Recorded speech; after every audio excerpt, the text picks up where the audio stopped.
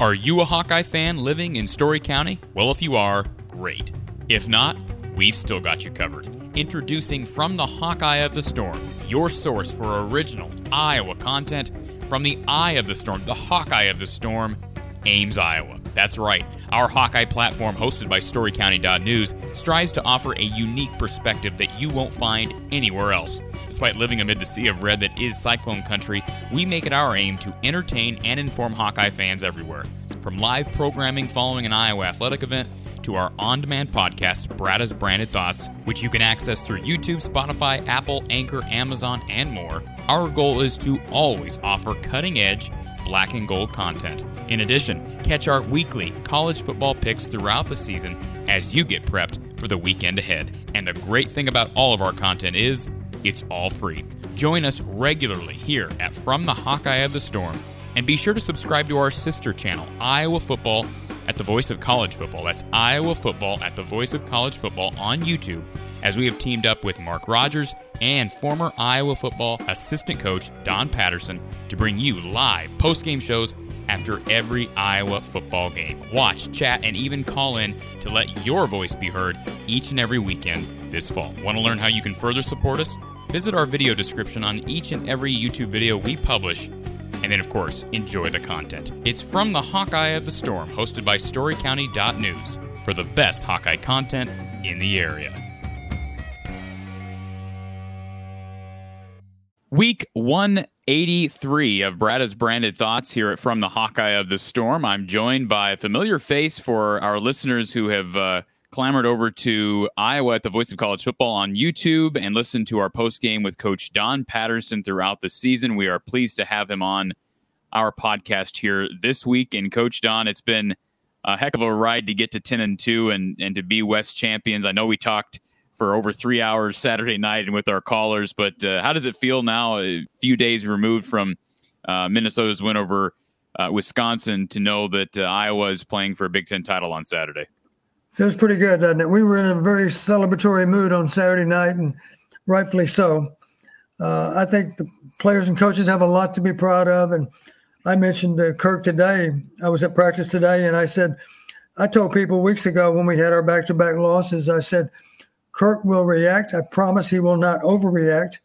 We'll correct our mistakes as best we can, and we'll move on, and we'll never lose sight of the fact that it's a long race. And you got to just persevere even when times are tough, because all teams go through that at one time or another. And I think you'd have to say we weathered our tough times pretty well. Absolutely. And for anybody who listened to our postgame, it wasn't really a postgame, it was kind of a celebration special on Saturday night. We kind of just took the moment to take it all in, and we took a lot of phone calls, a lot of chats. This next 45 minutes or so, Don, this is pure substance. So for anybody who was watching that show and was thinking, where's the breakdown of Iowa, Michigan? Well, here it is. So I first want to start with this, Don. We'll talk about Michigan and how Iowa matches up. And I know you have some analytics that you can share with us. Some, of course, that you're not going to get into until post-game because you've divulged those to Coach Ferentz. But I went back and just crunched a few simple numbers. I didn't do the type of work you do, of course, from an analytical standpoint. But, of course, Iowa, the concern from most fans this week is, how does Iowa match up with the likes of Aiden Hutchinson and that impressive Michigan front? Certainly, Iowa's offense has been underwhelming all year. That's been well documented. There's no hiding that. They averaged 25.7 points per game as a team. That's Iowa in general. But keep in mind, those are skewed because, as you and I both know, that's an indication of how many points are scored as a team, but not how many points your offense scores.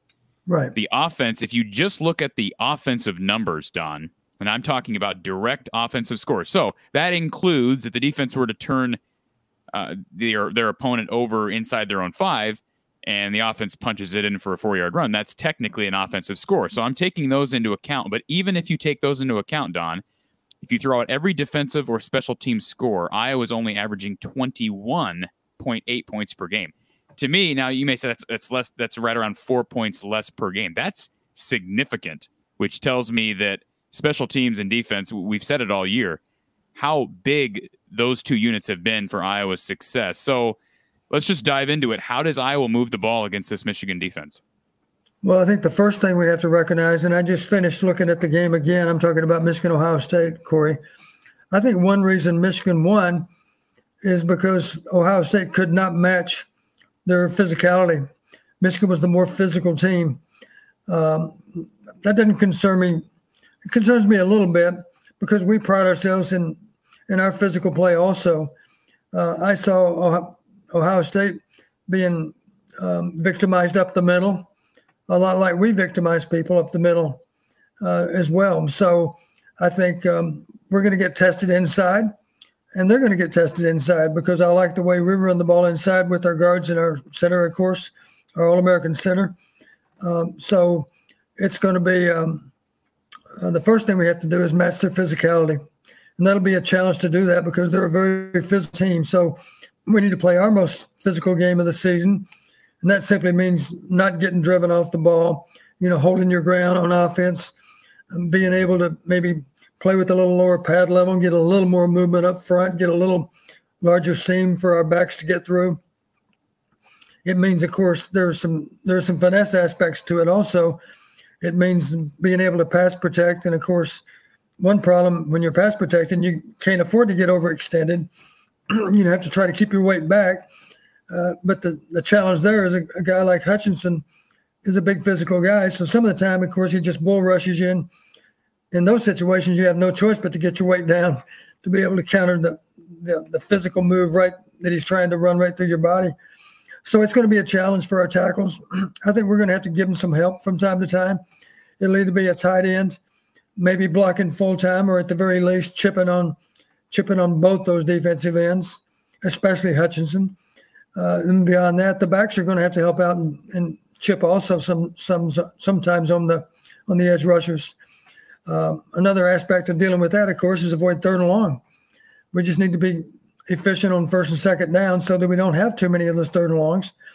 I did notice, I think they're a little vulnerable to screen passes. I know that Klatt mentioned it. Is his name Klatt? Is that the color guy for the game? Yes. Yep. Yeah, he's very good. The analyst mentioned that Michigan had been victimized throughout the year on some screen passes. And that only makes sense, of course, because they got a pretty ferocious pass rush. So one way to counter that, of course, is to run screens. And for that matter, maybe to run draws. We haven't really run many draw plays this year, but our screen game has been pretty good to us, and I would expect that you're going to see any number of screens out of us on Saturday. But it all starts with just being able to match the physicality. Beyond that, a simple parameter that's I don't mind sharing with you because it's even knowledgeable maybe to the average fan. Turnover margin, as you know, Corey, is very important in any game. In this league especially, it's important. So just going back and addressing that one parameter that I am willing to talk about, turnover margin this year, the team that won on turnovers, I'm looking at Michigan's 12-game schedule. The team that won on turnovers won 6 out of 7 games. There were 5 ties on turnovers, but of those other 7 games, Michigan won 6. Incidentally, the funny thing of it all, the one team that beat them on turnovers was Ohio State. And Ohio State lost. That's the one exception. So in that regard, every time, think of it this way, every time Michigan has won on turnovers, they've won the game. So it is imperative, and we don't want to be even. And I don't mind sharing this. I mentioned to Kirk, I said, I don't know that +1's going to get it done. You might need to have a goal of being +2 because Ohio State was +1 and still lost. So I think a safer route, if we could pull it off, of course, is to find a way to be +2 on turnovers. At the very least, we need to win on turnovers. Maybe +1's good enough. To be on the safe side, I'd rather have +2.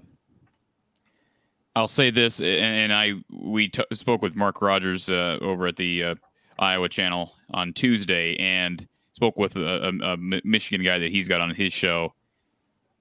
One of the things that is sort of a narrative this week is a lot of people, and I think this falls right into what Iowa wants. A lot of people are saying Iowa doesn't have a single spot on the field where they match up well with Michigan. I mean, just from the numbers, Michigan takes it in almost every category. And if I was just to look through the stat rankings, if you will, for the Big Ten Conference, I could make that argument, Don. I will say a couple, and we'll see if you agree with me on this, a couple categories, and you may say these are insignificant, but I think if Iowa was going to pull off this shocker, it's going to be by taking advantage of these individual categories and exploiting them. Penalties is one that I've noticed. Of course, Iowa is the least penalized team in the Big Ten as far as yardage. And I believe overall, they're the only team in the conference with less than 50 penalties on the season. That's obviously a sign of discipline, Don. Michigan, on the other hand, is also they're top 5, I should say, in not penalizing themselves or committing penalties.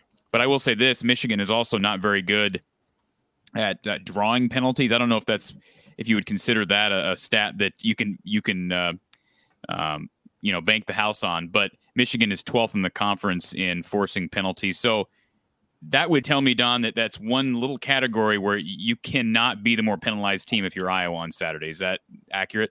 Yeah, I think that's a good point. You've heard me say before, when you just look at edge on penalties or edge on penalty yardage, it doesn't produce a winning percentage that's very high. But that's simply because usually there's a small edge in one way or the other on both penalties and penalty yardage. Just for the sake of argument, if we were 40-yard differential on penalty yards, that could be significant. Obviously, the more the disparity, the stronger likelihood that penalties do play a larger than normal role. That could certainly happen. There are other things that come to mind. For me, one is average starting field position. It's going to be a battle of field position to some degree, and that's strength against strength because they have a good punter. We have a good punter. I do think our punt returner has an edge over their punt returner. Our punt returner, as you know, is also a great kick returner. So this is an important game for Charlie Jones to win. I think we do need to win that field position battle because and I did have the privilege, and you'll find this interesting. After practice, I was catching quite a few of the players, and I made a point of catching Caleb Shudak. And I said, Caleb, I want to congratulate you on a great season. And I said, just so you know, I know Michigan's got a good kicker too. I don't know much about him, but I do know this because I said it on the radio. He's good, but there's no way in hell I'd trade him for Caleb Shudak.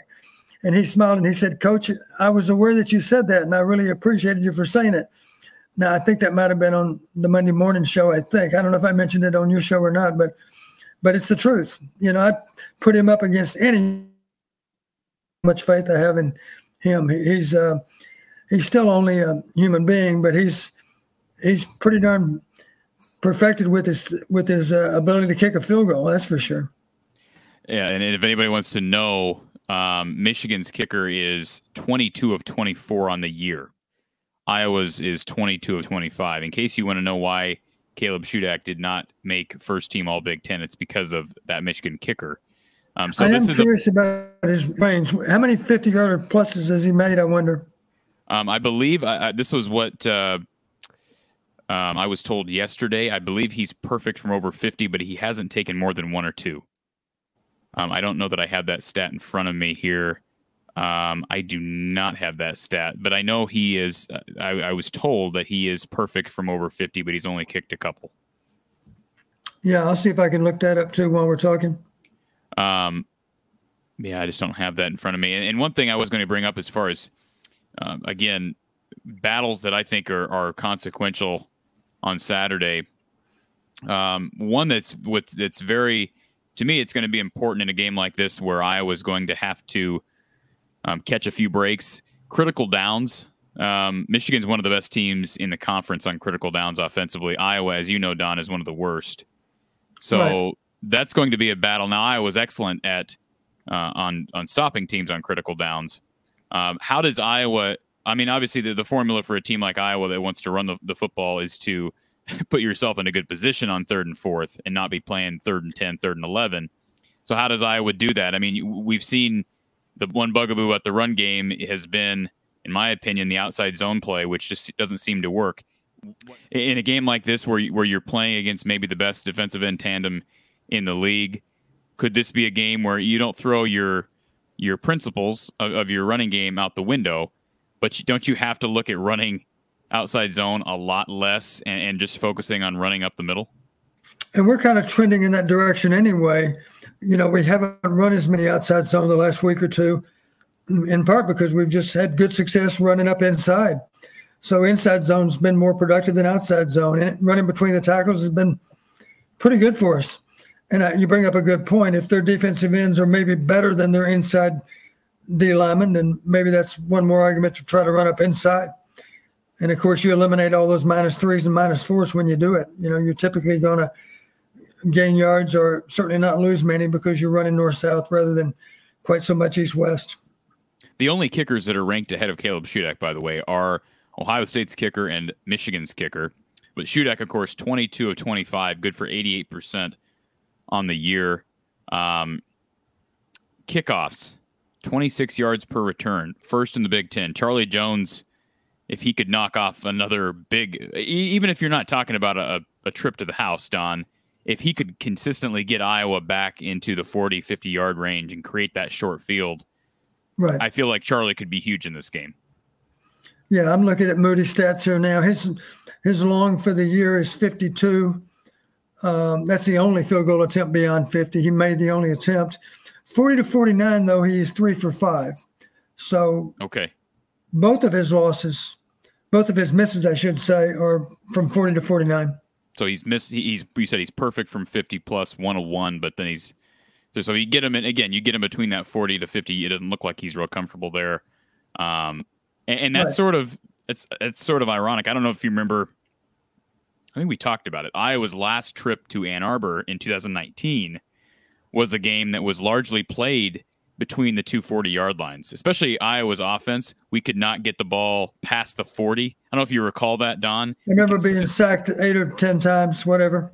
Constantly. We kept getting past the 50, good field position. We'd get stops. I remember a pick or two for Iowa's defense. Could not get the ball past that mark. Now, the good news for Iowa's offense is Caleb Shudak's a guy who has shown that he can kick the long ball. The difference in 2019, Don, Iowa didn't have a kicker they were comfortable, and at least from my vantage point, they didn't have a kicker they were comfortable with from 50 plus. Keith Duncan was an accurate kicker, but he was not your big leg of a Marshall Kane or a Caleb Shudak. So that's an advantage in a game like this as well. Yeah, you're right. Absolutely. That's why it's so important. And the good news about turnovers, we're the most proficient, of course, at generating turnovers. Michigan is okay in that regard, but not nearly on the level we are.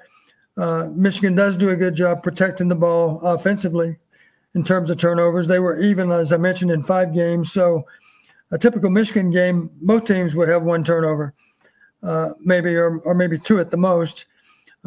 Iowa's been known, of course, to generate multiple turnovers on defense in certain games. That'll be hard to do against Michigan because they protect the ball well. It's not going to come easy to force turnovers, but we'll hope that we can somehow find a way to do that because that'll obviously make a difference in our field position, and of course, in many cases, that gives you a chance to be set up on the short end of the field rather than the long end.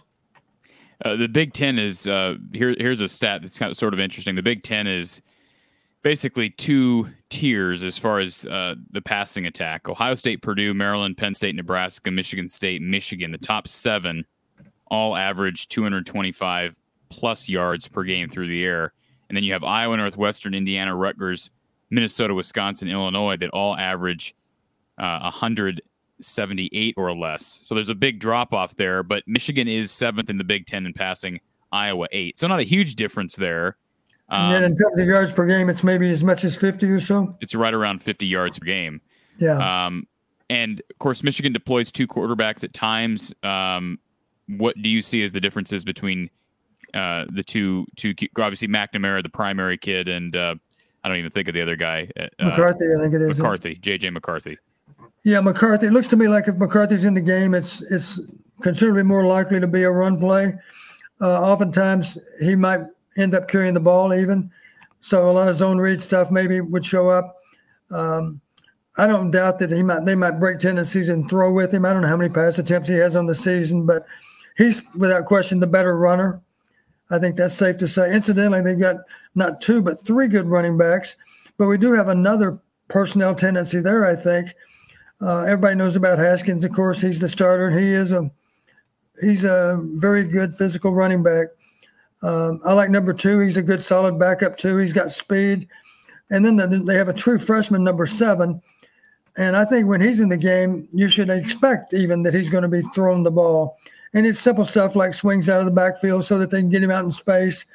he must have really good hands. He made one catch in the Ohio State game that was pretty phenomenal. He was running to his right, and he just simply snagged the ball with his right hand and had no assistance at all from his left hand. And that was on a cold, snowy, sleety day. So I think if 7's in the game, we better get ready. Much more likely to be a pass than a run, I think. And I don't know any of the breakdowns they've got on as a staff, but just from observing the games, I think they're more likely to throw when 7's in the game. They're certainly more likely to run when 25's in the game.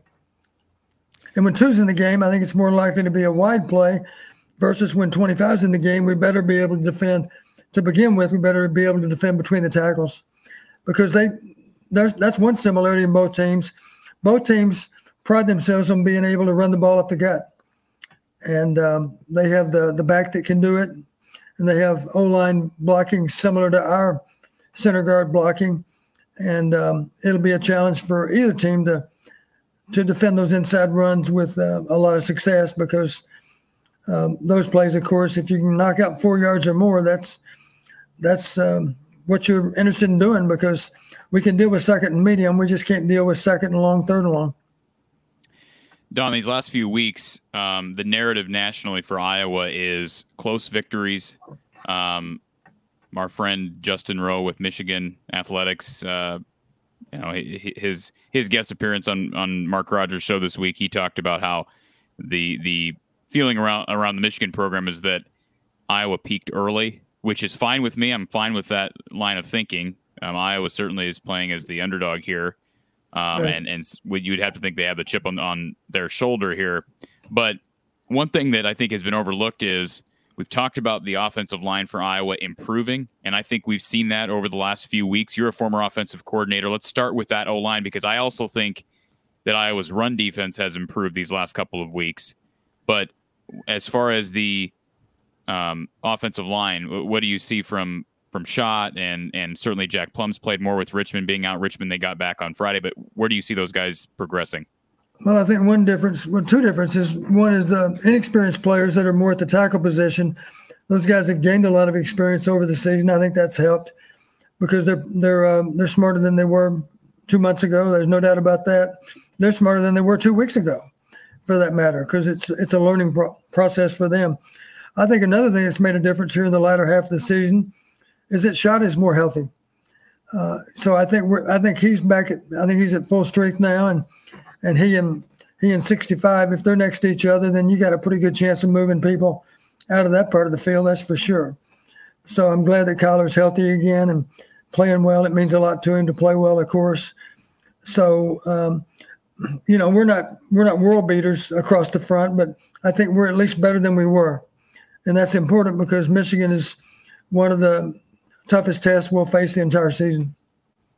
Okay, so the offensive line progression has been well documented these past few weeks. What people aren't talking about, in my opinion, is the evolution of Iowa's run defense. And you may say, well, Iowa's run defense has always been good. Let's remember, 2 of the top 3 teams in the Big Ten rushing the football are Wisconsin and Minnesota. As you know, Don, Iowa did not stop the run very well against Wisconsin, and they really didn't stop the run very well against Minnesota. But a couple of the more underrated teams on the ground are Nebraska and Illinois, 2 teams that are in the upper tier, you could say the top 7 of the Big Ten in rushing. Iowa completely shut down Illinois' rushing attack, which I think impressed us both, Don, at the time. Yeah. Nebraska rushed for approximately 130 yards, but only averaged 3 yards on the ground. A lot of those came from Smothers at quarterback early. I think Iowa was kind of feeling him out. So everybody wants to talk about Michigan's rushing attack. It is best in the Big Ten right now, which is a scary proposition when you look at how Iowa played against Wisconsin and Minnesota. But again, I think Iowa's run defense has actually improved. What are your thoughts? I think you're right. Those games you mentioned that we performed well in, of course, were our last 2 games. I made the comment after the Illinois game. I said I didn't know that anybody could hold their back to 42 yards, but we did. And 2 reasons for that. He only had 13 carries in that game. He got banged up a little bit in the second half and missed a few snaps.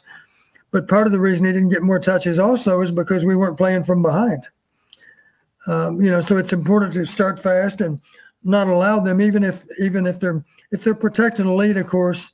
now you're going to see a back like Haskins with 25 carries, or I doubt that he'll have more than 25, of course, because Corum will have some, and even the third team back will have some. But I guess the point is, and we've talked a little bit about this, one of the tricks to winning in the Big Ten is being sure that you can run the ball more than 50% of the time. And we haven't really discussed it at length, I guess, but one key to success, of course, is outrushing the opponent. That's true. But more fundamental than that is being able to run the ball more than half the time. That's almost critical that you do that. The winning percentages change a lot.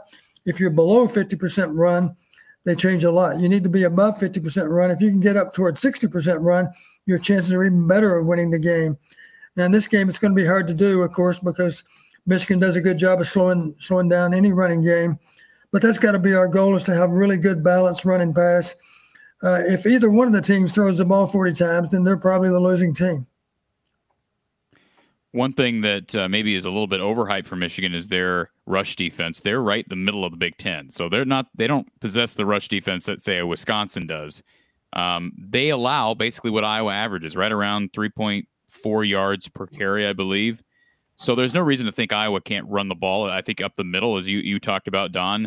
Gavin Williams would make me think that maybe this could be a surprise game. He may be a dark horse in this game to compile some yardage because of his ability to run downhill. I agree. Looking at individual games, I've got all of Michigan's games down here, and I've actually recorded the parameters that the other team won. And you mentioned rushing yardage. This will surprise you a little bit. Would you believe that Rutgers outrushed Michigan? Wow. They did. They actually did. Rutgers also had more rush attempts than Michigan. Oh, by the way, it was a one-score game. It was 20-13, I believe it was. I know it was. And that would surprise people that Rutgers outrushed Michigan. Now, that was a long time ago. That was the first conference game. But looking on down through here, here's another game that might surprise. Well, this won't surprise you. No surprise that Michigan State outrushed Michigan, because we know that Michigan State has maybe the next Heisman winner. He's certainly going to get a lot of votes. But Michigan State outrushed them and also had more rushing attempts. Coming on down, Penn State had more rushing attempts. Now, Penn State did not outrush them, but they did have more attempts, which is, again, a good stat to have on your side. And then more recent than that even, Maryland outrushed Michigan and had more rushing attempts. So there is some indication that if you're really committed to running the football, to keep them honest, you'll have a chance to get that done, because any number of teams are able to do it. Let's generalize this for a second, then we can dive back into some specific matchups on the field. Back to the sort of narrative that Iowa's really not playing good football right now. I think that should be dispelled, because they've won. First of all, they've won 4 straight games, right? And they had to win those 4 games to have any chance at the West. I think we said that after the Wisconsin game. You got to win out here if you want any chance to win this division. They did that. They're champions. But I think there is this notion that they haven't played anybody good. Minnesota's pretty darn good, Don. And I know they lost to Bowling Green early. I don't want to use the word fluke. That's probably a word that coaches don't like. But that was sort of a weird game early. They were really good against Wisconsin. They've looked pretty darn good. I mean, I know Illinois beat them, but Illinois also blew out Northwestern. I mean, Iowa didn't impress me against Northwestern whatsoever. It looked like a very pedestrian game plan, especially in that second half when Padilla came in there. I think you'd probably agree with that. But Nebraska plays everybody close. So, it'll be interesting to see. I said it to Mark yesterday, and you can, people who are interested in my selection for this game can tune in Friday night for that. I have a really good feeling about this game, Don. And that's not based on necessarily anything stat-wise or any position that I think Iowa just dominates in, because I really don't know that there is a position that they dominate in. I think there are a couple battles they could win. But there's just something about this game. We've talked about the hangover effect, that Michigan could possibly be hungover from the Ohio State win. I think that's possible. Certainly, you have to wonder about, how much is Kirk using the disrespect card? I mean, is he a guy, Don? I know he's not necessarily a Hayden Fry as far as being a motivator, but is Kirk a guy who that he will put stuff up on the whiteboard, or will use that type of motivation where, hey, we're 10.5-point underdogs. They're disrespecting us. Let's go out and kill somebody. Figuratively speaking, of course. Well, I do think this. it's safe to say that was a monumental effort out of Michigan last Saturday. You got to realize a huge level of frustration. How many years in a row had they lost to Ohio State? I'm not sure. It's about a 10. decade, right? Yeah, about 10. About 10 years, plus or minus, but who's counting? I'm pretty sure Michigan fans are counting, that's for sure. They were counting. So they finally got the win. It was a very emotional win for them. And, of course, it got them into the Big Ten championship game. So they used up a lot of emotional bullets last weekend. That's safe to say. So it's going to be hard for them to duplicate that. You know, we're the opponent that's not given much respect. That's always played well for us. You know, the no respect thing's always played well for us. There are any number of times when we played Michigan through the years where we were a decided underdog and they were looking down their nose at us, and it cost them. The first one that comes to mind for me is back in 1981. We went up there with a team, of course, that had not done anything prior to that season, and we beat them 9-7 on the strength of 3 field goals. And, of course, some great defense. I mentioned again to Kirk today, I said, this team reminds me so much of that 81 team. And he said, yeah, me too. And he said maybe what was most significant when Andre Tippett was in town for that Minnesota game, he had a chance to talk to the team, and he mentioned that very fact. You guys remind me so much of our team back in 81. And we had a stingy defense. We had a kicking game that was second to none. And we had an offense that was opportunistic, and you had to protect the ball. And the offense wasn't going to win any stats back in 81 either, but we knew how to win games. Frankly, it's more important to know how to win games than it is to win statistical wars. Right. Only one stat matters, of course, and that's the points at the end of the game. So our guys recognize we don't have to outrush Michigan to beat them. We don't even have to win the majority of the analytics to beat them because we've beaten teams without winning half the analytics anyway. Let me touch on it because I went to the trouble of pulling these up, Corey, doing the research for them. I think you'll find it interesting. It's kind of daunting. I looked at the 9 conference games, and I looked at the top 15 parameters. And as you know, I routinely go down through the top 15 parameters just to get an idea of which ones mattered the most. And that's true for all conference games. I gave Kirk the report today, the updated report, and I said, Kirk, I'm so excited to give this to you because right here on the top of the page, it says 63 games. 63 Big Ten games have been played. I said, you guys are the 64th game. And it's neat for me to be able to congratulate you on being that 64th game. That's what every team plays for. Anyway, getting back to Michigan's season, 15 parameters per game. So that would be 135 that are available to be won, right? 9 times 15. In those 9 games, Michigan won 99 parameters. So think of it this way, 99 divided by 9, of course, is 11 parameters per game they won out of 15. The opponent did not win 4.0. The opponent won 3.0 because on average there was one tie in there. Yeah, so 99 parameters won by Michigan, 11 per game out of the top 15, not just random 15, the top 15. And the opponents won an average of 3.0. So, and yet, just to give you an example, Michigan State only won 5 and yet won the game. Michigan won 9 in that particular game. So there were 14 out of 15 that were won.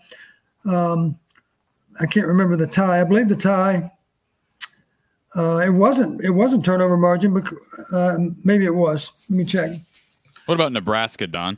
Because that was a close game people forget Nebraska. I saw somebody comment earlier on social media, Iowa struggled with Nebraska. So did Michigan. Absolutely, they did. Michigan 32, Nebraska 29. The game was in doubt. It wasn't a garbage touchdown late for Nebraska, as I recall. And Michigan that was a mid-October game, so it's not like that was forever ago either. Yeah, Michigan won 10 parameters in that game. Nebraska only won 2. But as I recall, a lot of the parameters were close. You know, maybe they were outrushed by 30, 40 yards. Maybe Michigan had 1 or 2 more first downs, whatever. The 2 parameters, incidentally, that Nebraska won, third quarter scoring and also average starting field position. I will mention this. I don't mind sharing this with you. One of the things I did after I was done with all this, I went back and I asked the question, which teams played them to one-score games? There were 3 of them. Most of our fans couldn't even name those 3 opponents. I'm not sure that you can, Corey, and you know a lot about Michigan's season, but can you name those 3 teams that came within a score? You probably can. Yeah, let's see here. So Nebraska would be one. Right. You told me Rutgers was another. And we're talking only Big Ten, correct? Right. Man, I want to cheat so badly, but Ohio State was 2 scores. Maryland was like 35, 40-point win. I can't imagine that to be the other one's Penn State. Penn State, you're right. It was a 3 or 4-point game. 21-17. Yep, 21-17. Yeah. So the reason I bring it up, I took those 3 teams that you would have to say at all 3 played Michigan tough, right? They've done Absolutely. that. And then I added in Michigan State, of course, because Michigan's one team to beat them. So then my question was, looking at those 4 teams only, are there any parameters that kept showing up in favor of Michigan's opponents? None of them were 4 for 4, but there were parameters that showed up 3 out of 4 games. There were 3 of them to be exact, and I don't mind sharing this with you because I don't think it's going to be any great help for Michigan. Are you sure, Don?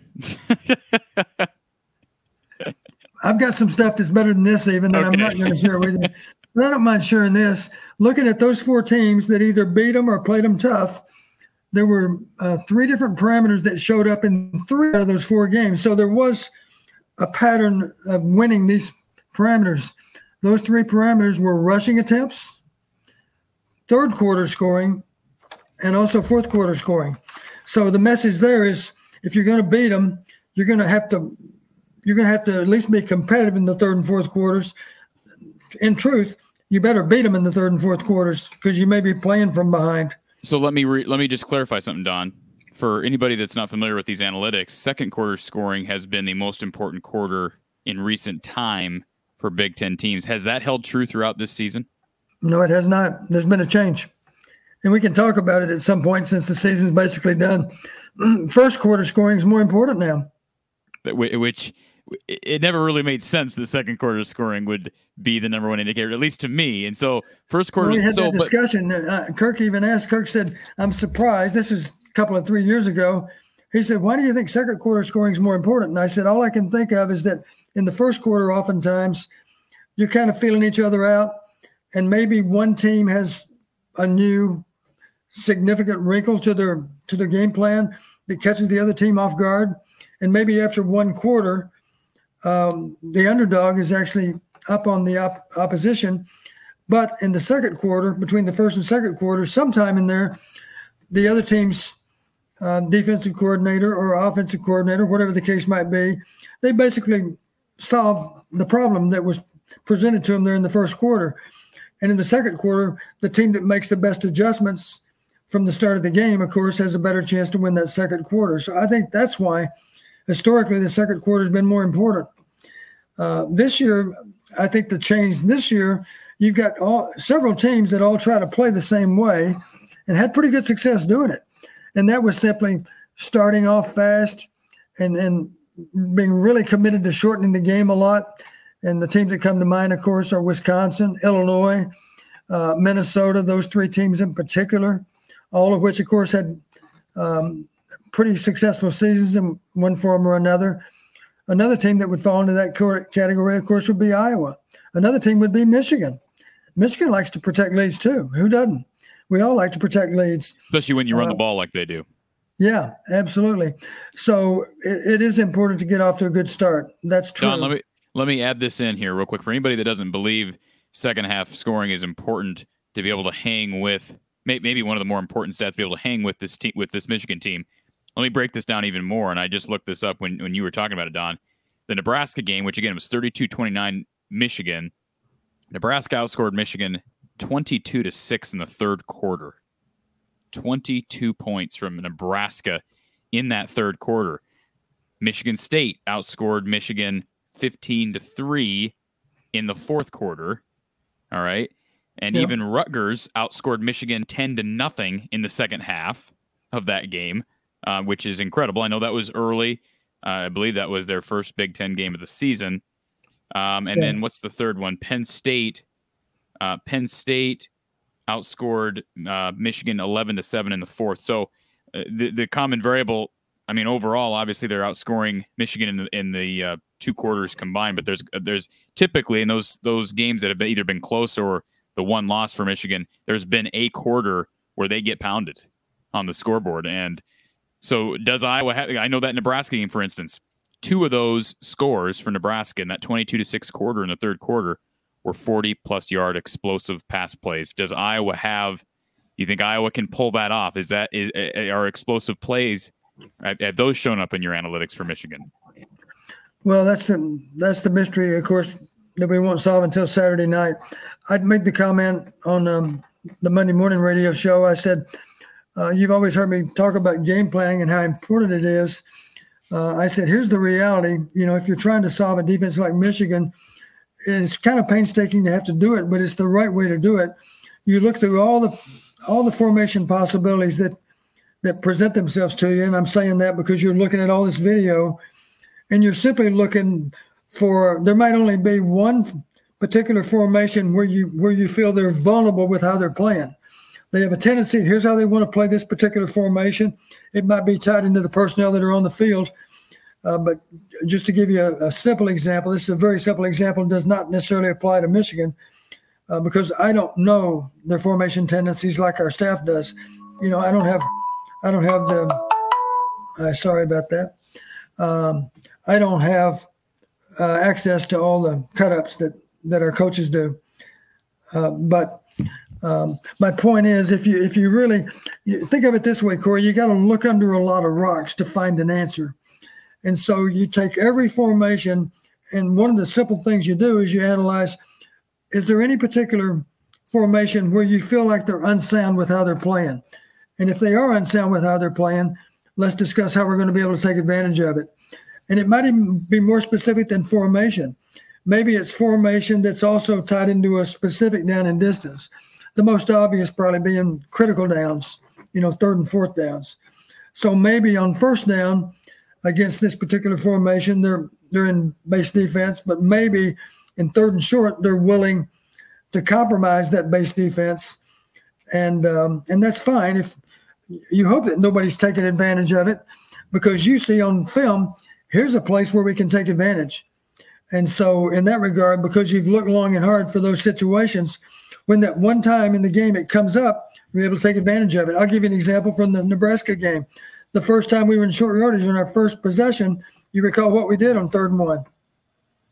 We threw play action to our tight end for a gain of 30. Remember that? Lachey. No. Was it Laporta? It was Laporta. Okay. It was Laporta, but it was a play action pass on 3rd and 1, and we hit on it. And that only took us to the goal line. Incidentally, today after practice, I did tell Laporta, the first thing I said to Sam, I said, Sam, for the record, that absolutely was a touchdown catch. And he smiled and he said, I know, Coach. And I said, well, just so you know, when I was grading it, I gave Alex a minus on that play because if he'd thrown you a better ball, there wouldn't have been any debate about it because you would have simply caught it and flipped it over to the official after you caught it and then had a celebration. But he threw a difficult catch for you. You still made the catch, but in the process, of course, you didn't have the ball possessed very long before you hit the ground. And, of course, it's still a mystery to me as to how they overturned that, but that's another discussion, I guess, that we might or might not need to have. I heard somebody make a comparison earlier this week between Aiden Hutchinson and George Karlaftis. If I were just to say that, if I were to say Aiden Hutchinson equals George Karlaftis, is there truth behind that? And if so, that should worry Iowa fans, right? Because George Karlaftis caused Iowa all kinds of problems in that Purdue game. I'm not saying this just because we're playing Michigan, but if you force me to pick between one and the other, I would favor Hutchinson. Really? Okay. Yeah, and that's not taking anything away from Karlaftis. Karlaftis might be drafted higher than Hutchinson. I don't know. Absolutely. They're both gonna play on Sunday. I'm sure of that. From my vantage point, Aiden Hutchinson might be a more versatile player. You compare him to a guy like George Karlaftis. I've seen Aiden pulled out in space, and he's not bad out in space. To me, he's just more versatile than maybe Karlaftis. I know one thing that bothers me. He's got a greater wingspan. You remember a key play late in the game. I give the quarterback from Ohio State a lot of credit. He somehow lofted the ball over Hutchinson, and it took great touch to do it, but he got it over him barely, just by an inch or two. And it ended up, I believe, as a touchdown on that very play, I think, or at least it set up a touchdown. A simple swing pass, but he had to really, really elevate the ball to get it over an outstretched Hutchinson. I like Hutchinson because he plays with great effort. I think Karlaftis does too. Really 6 of one, half dozen of the other. They're both great players. All right, a couple things, and I do want to touch on the defense. But before I do that, here's another stat that I think Iowa has an advantage in. If there is, I mean, it's a slight advantage potentially here, but Iowa's number one in the Big Ten in opponent punt returns. So in other words, their opponents only average 1.1 yards per punt return. And of course, give credit to Tory Taylor and Iowa's special teams unit as a whole. And that kind of brings me into the defense.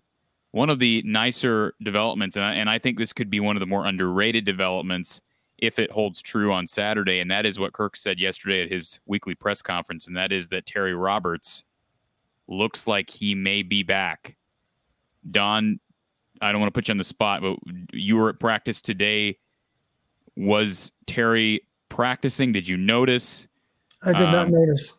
If he comes back, this is just what I think. I think that changes Iowa's. I think that changes Iowa's outlook in this game. I'm not saying it's a 10-point difference, but I'm just saying a couple of reasons. A, he is, I think, by far, and Iowa's got a lot of them. He is their best special teams guy in general. If you're just talking about a guy who's doing the dirty work, he seems to come up with big plays. I think back to the Iowa State game in 2019, play that he really made along with Young, a wide receiver.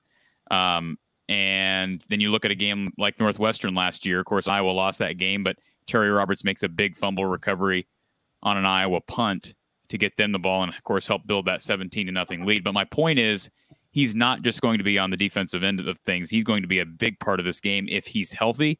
And here's what I also think. I think we have talked about this, but Minnesota, and I know Wisconsin and Michigan are not built the same. Michigan's got a better downfield passing attack than Wisconsin. I don't think that's any debate. And it starts with the quarterback position. I understand that. But one thing Iowa has not been willing to do against the likes of Wisconsin, and you could argue Minnesota, but I think more so Wisconsin. Maybe you'll tell me wrong, Don. But sometimes Iowa's not willing to sell out enough against the run. Whereas you look at what Minnesota did against Wisconsin this past week. They shut down Wisconsin's running attack. When's the last time you said Iowa has shut down a Wisconsin running attack? It does not happen. Right. And to do that, you have to say, okay, we're willing to put our cornerbacks on an island. And what I saw in that Minnesota-Wisconsin game, and I am coming roundabout to Michigan, what I saw in that Minnesota-Wisconsin game was PJ Fleck saying, look, we're going to sell out. We're going to stop. We're not going to let Braylon Allen just run for 200 yards on us. We're going to force Mertz to throw the ball downfield, which he did. But he also said, look, I don't think Mertz is that good.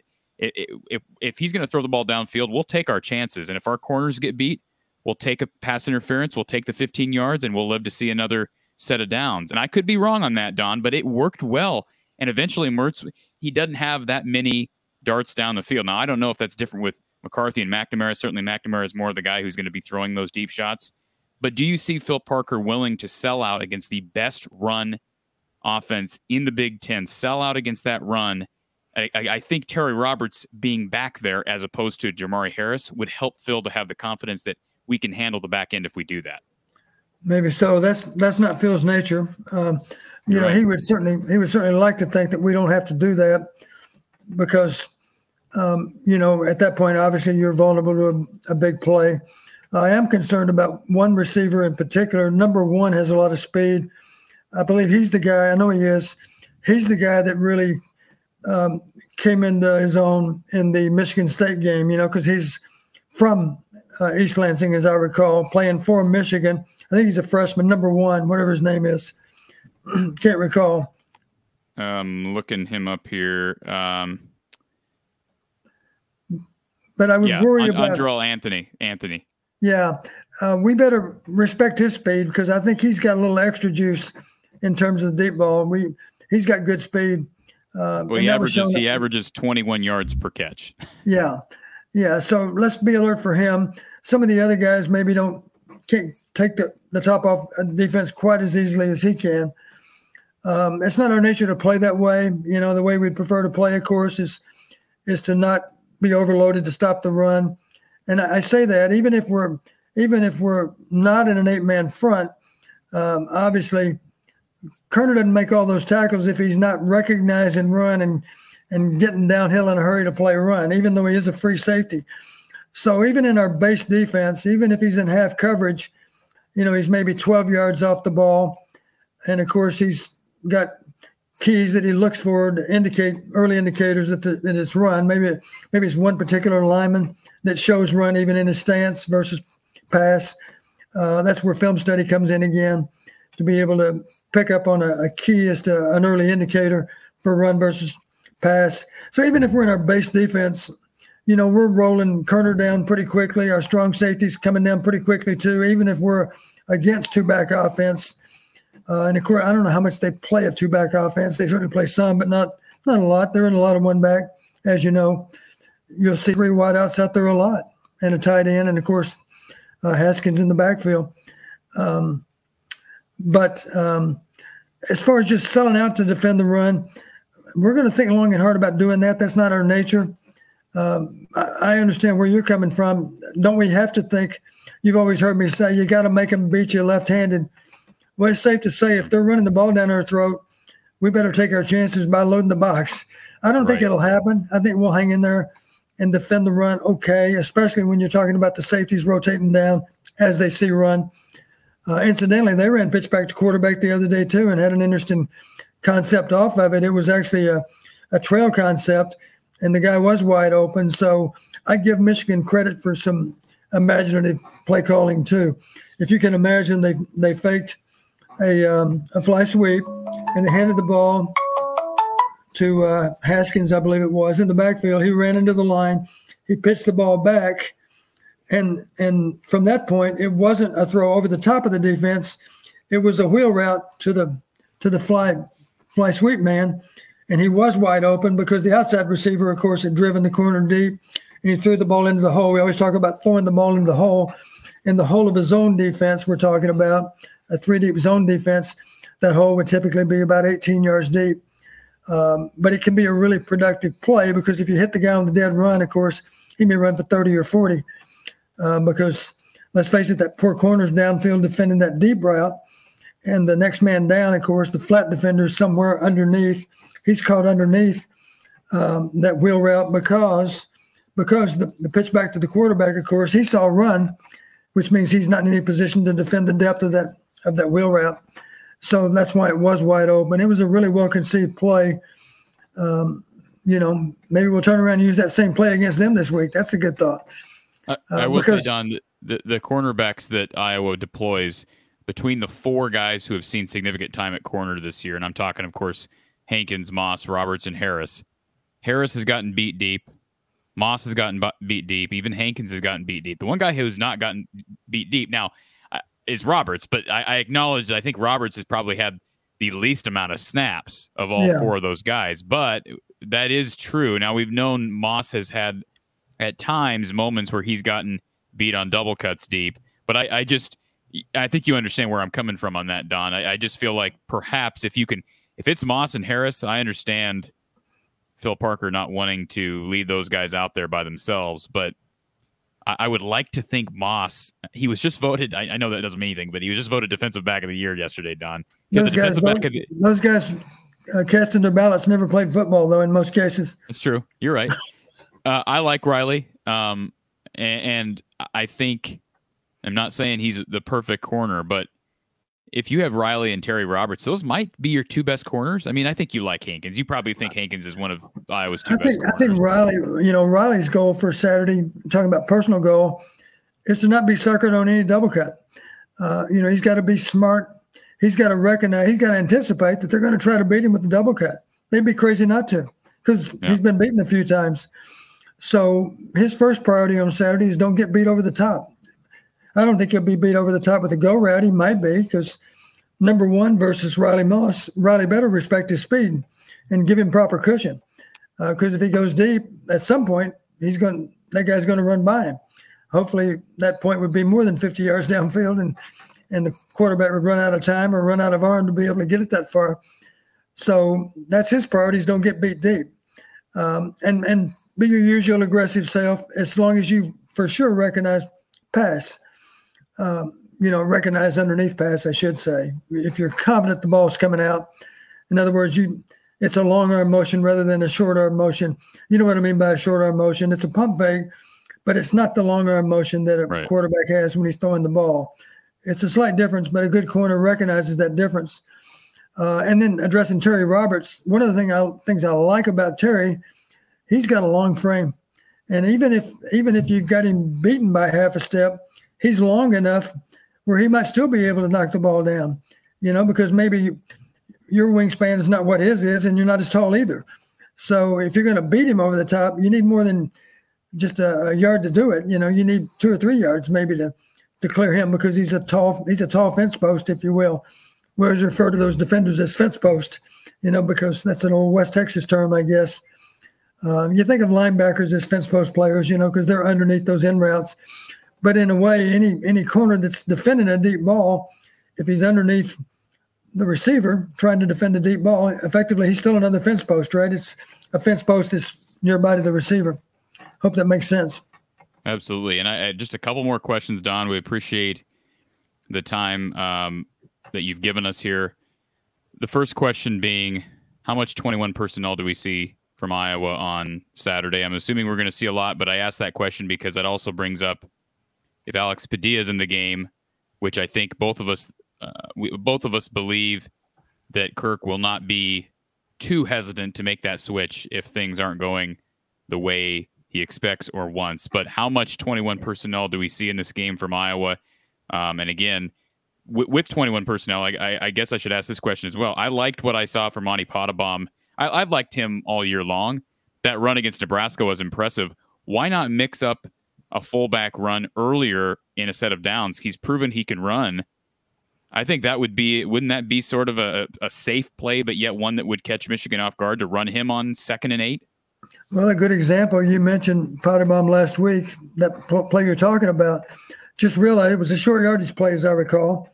That particular backfield action on the part of the fullback and the quarterback is the same backfield action that complements belly pitch. Remember where you fake inside and pitch the ball wide?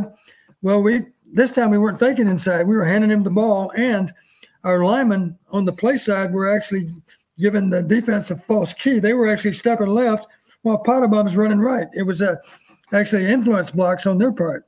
So it's good football that we did that, and that's one reason he was wide open. The tight end, as I recall, did have a key block to open the hole. He was blocking the edge guy, and the inside guys went chasing off inside versus those hats that went inside. The guard and tackle put their hats inside, and defenses typically read hats. Of course, if the lineman in front of them steps left, then they tend to mirror his movement.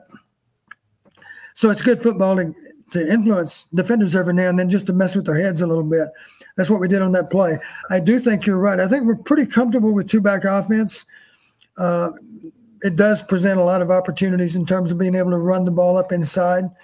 Not that we can't do it out of one back, we can, but I just like it because it's old-fashioned football. It's and I think that's the only way. That's the only way we're going to be able to run, in my opinion. And I'm not no expert. That's the only way we're going to be able to run is if we deploy 21 personnel with Pottebaum up the middle. I just think that's the road, and I could be wrong. The one thing I'm sure of is we're gonna try to run the ball out of 21. I hope we're able to do it. If we're able to do it, that's a good sign because it still offers a lot of play action opportunities. You've heard me say before, if I had to play all day with one formation, I think I'd still pick a pro formation, 21 personnel. I like that personnel grouping for sure. It depends on your personnel, of course. If you can put 3 wideouts out there and maybe you don't have a great fullback, then maybe that makes more sense to go with what we call 11 personnel, 1 back and 1 tight end and 3 wideouts. But I think we're comfortable with 21 as a personnel grouping. And I think if we're lucky enough to run 21 40 times on Saturday, it probably means we won the game. Absolutely. Final question, Don, and then I got to jump over on Mark's show at 4 before I got an appointment at 4:30 here. We're recording on Wednesday afternoon. But, Don, you'd have to think, and we said this before the Wisconsin game, and I was disappointed, and I think I'm sure the coaching staff was down on themselves for not trying more, just to break tendency in that Wisconsin game. That was the biggest game of the season. Now they they found a way to get to this game regardless. Although if they had won that game and then won out, we'd be talking about playoff right now. We'd be talking about win this game, you are in the playoff. That's right. Beside the point. I still think Iowa actually has a slim chance for the playoff. It's not great, but that's beside the point. This game, you'd think that this is the big game. I mean, you could make the argument, Don, and I'm not saying it's true or not, but you could make the argument that this is Kirk's biggest game of his career. I think 15 probably was, because you win that game and you're in the playoff. And then you might say the Rose Bowl in 15 was his next biggest game. You could make the argument this is the biggest game of Kirk's career. So you'd have to think they're going to leave everything out there as far as play calling and whatnot. Has Iowa been holding on to anything? I know we've talked about special teams trick plays that Iowa ran a lot in 17 and 18, very successful. Exotics offensively. Are there things we haven't seen that you expect Kirk Ferentz, Brian Ferentz, this offensive coaching staff to deploy Saturday night? I have no doubt that we have some plays that we haven't shown that are at least going to be on that call sheet on Saturday night. The question is whether or not we get to them. I think we might, and I'll tell you why. We have nothing to lose. You know, there's that term, playing with house money. In many ways, we are playing with house money. You know, we've already overachieved in some people's eyes. We weren't supposed to even be in this game 2 weeks ago, and now we are. So if anybody has any extra pressure, it's Michigan, because they're playing for the right to be in the Final Four. We don't have that. We don't have that burden to carry around. And they played a very emotional game just a week ago, and it's going to be interesting to see if they can match that same emotional energy they had last Saturday with this Saturday. I said it to Mark Rogers yesterday, and a lot of people called me a fool. People were saying I was delusional. Don, you know I'm a homer, but I try to be pretty balanced. Would you agree with that? I try to stay down the middle and call it like I see it. Right. But I have a really good feeling about this game. I think Iowa's going to win this game, and no one else is predicting that. And what I have heard is people saying, man, I just don't see any way Iowa wins this game. Don, in a way, that's exactly what Kirk Ferentz and this coaching staff wants. I would have to think. People saying, I don't see any way for them to do it, completely discounting them. I just have a feeling they win this game. Don, care to offer any predictions? I know you're not a score predicting savant, but any predictions for Saturday? Do you feel anything close to what I'm expressing here? Yeah, it wouldn't surprise me at all if we pull it off. Just like I made the comment to you a week ago, I said it wouldn't surprise me at all if Minnesota beats Wisconsin, because Wisconsin's got the pressure. The pressure's off for Minnesota. They're not going anywhere. They're not going to Indy, but they still have a chance to play for the Axe. And last Saturday was a huge win for Michigan. You know, they used up a lot of bullets last weekend. Can they have a similar effort this Saturday night to what they had last Saturday? One difference is simply they don't have the home field advantage. You know, half the crowd's for them and half the crowd's for us, I would think, or thereabouts. It's at least not on a home field. So, and they feel the pressure, of course, of needing to win the game to make the playoffs. They finally made it to Indy, but let's face it, how many chances do you get if you're playing game 13 and all you have to do is win the game to be in the playoffs? That's a lot of pressure. And we'll see if they're ready for it. But I know this, we relish the role of underdog. And here's really what it boils down to. One of the things I was saying to all the guys I saw today, simple advice, keep finding ways to win. You know, you don't have to have more yards. You don't have to have more long passes.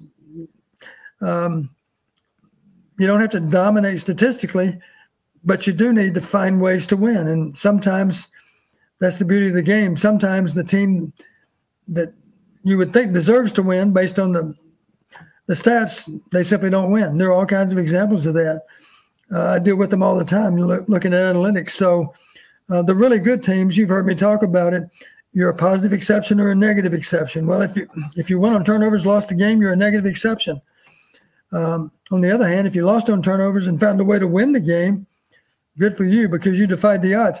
You'll find this interesting. This says so much about our team. And I shared this with Kirk. I said, Kirk, 1 week ago, there were 3 parameter combinations that were still 100% win. I'm talking about on the whole season. You're talking 30-something and 0, unbeaten. There were 3 parameters left out of 105 combinations. Imagine all those 15 parameters, figuring up all the combinations involving those 15 parameters. There's 105 of them. And I've been charting all these the entire season. And after last week's games, there were still 3 that were 100%. Okay, I should say before we played Nebraska, there were 3 that were still 100%. Now there are none. You know why there are none? Because we defied the odds and beat Nebraska, even though they won those parameter combinations. Think about that. Wow. 3 of them. Incidentally, Nebraska won 8 parameters. We won 6. So what you're telling me, Don, is if any team in the Big Ten is going to overcome every odd, it's going to be Iowa. I think so. Simple reason, it's hard to measure character. We have great character. I don't doubt for a second that Michigan has a lot of great character on their team too, but I would still give us the edge on character because our coaches place a huge priority on character. If you're going to beat Iowa, you're going to have to kill them to do it. That's how seriously we take our game. Well, Don, it's been a privilege having you on this podcast, this show this week. Where are your seats for the game on Saturday? I don't know, but I do know I'm going to be surrounded by Iowa fans, and that's really all I care about. Well, make it loud. We're going to be loud here in Iowa, and should be a raucous environment as it was in 2015. Again, thank you for jumping on with us. And, of course, for anybody that doesn't know, we'll be on. Don will check in with us, Iowa postgame at the Voice of College Football after the game, and then we'll be on for a special edition of Iowa Live Sunday night at 7, hopefully talking about an Iowa win, and we'll know where Iowa's playing in the postseason. So we'll talk about all that. In Pasadena, right? At the very least. I think you win at the very least. At the very least, I think we're going to the Rose Bowl. You win on Saturday. So, Don, 7:00 for anybody that doesn't know already. And if you don't know already, where have you been? Iowa versus Michigan, Big Ten championship game, Saturday, 7 p.m. Central Time. It'll be televised on Fox, of course, Lucas Oil Stadium in Indy. Thanks, Don. We'll talk to you on Saturday. Corey, here's a 3-word rally cry for this game. Find a way, meaning find a way to win. We're pretty good at that. Let's see us do it one more time. One more time, and again, perhaps the biggest win of Kirk Ferentz's career. Thank you for joining us for week 183 of Brada's Branded Thoughts here From the Hawkeye of the Storm. Big Ten title game coming up Saturday night at 7. We'll talk to you soon.